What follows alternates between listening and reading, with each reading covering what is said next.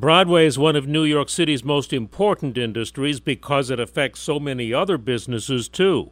Adam Grouper, who most recently performed in Fiddler on the Roof and Wicked, says there's no doubt that Broadway will recover from COVID. You know, everybody has been talking about the death of Broadway, the death of live theater, literally for 100 years. And theater always comes back. It always connects with people. People always want to be in a room with other people seeing live events.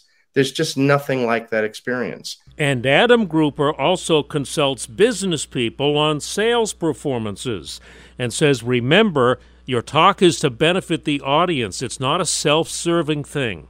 You can see his actors' suggestions for making better sales presentations on the video at WCBS880.com/spotlight.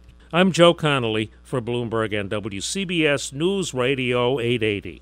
We really need new phones. T-Mobile will cover the cost of 4 amazing new iPhone 15s, and each line is only $25 a month. New iPhone 15s? It's better over here. Only at T-Mobile, get 4 iPhone 15s on us and 4 lines for $25 per line per month with eligible trade-in when you switch.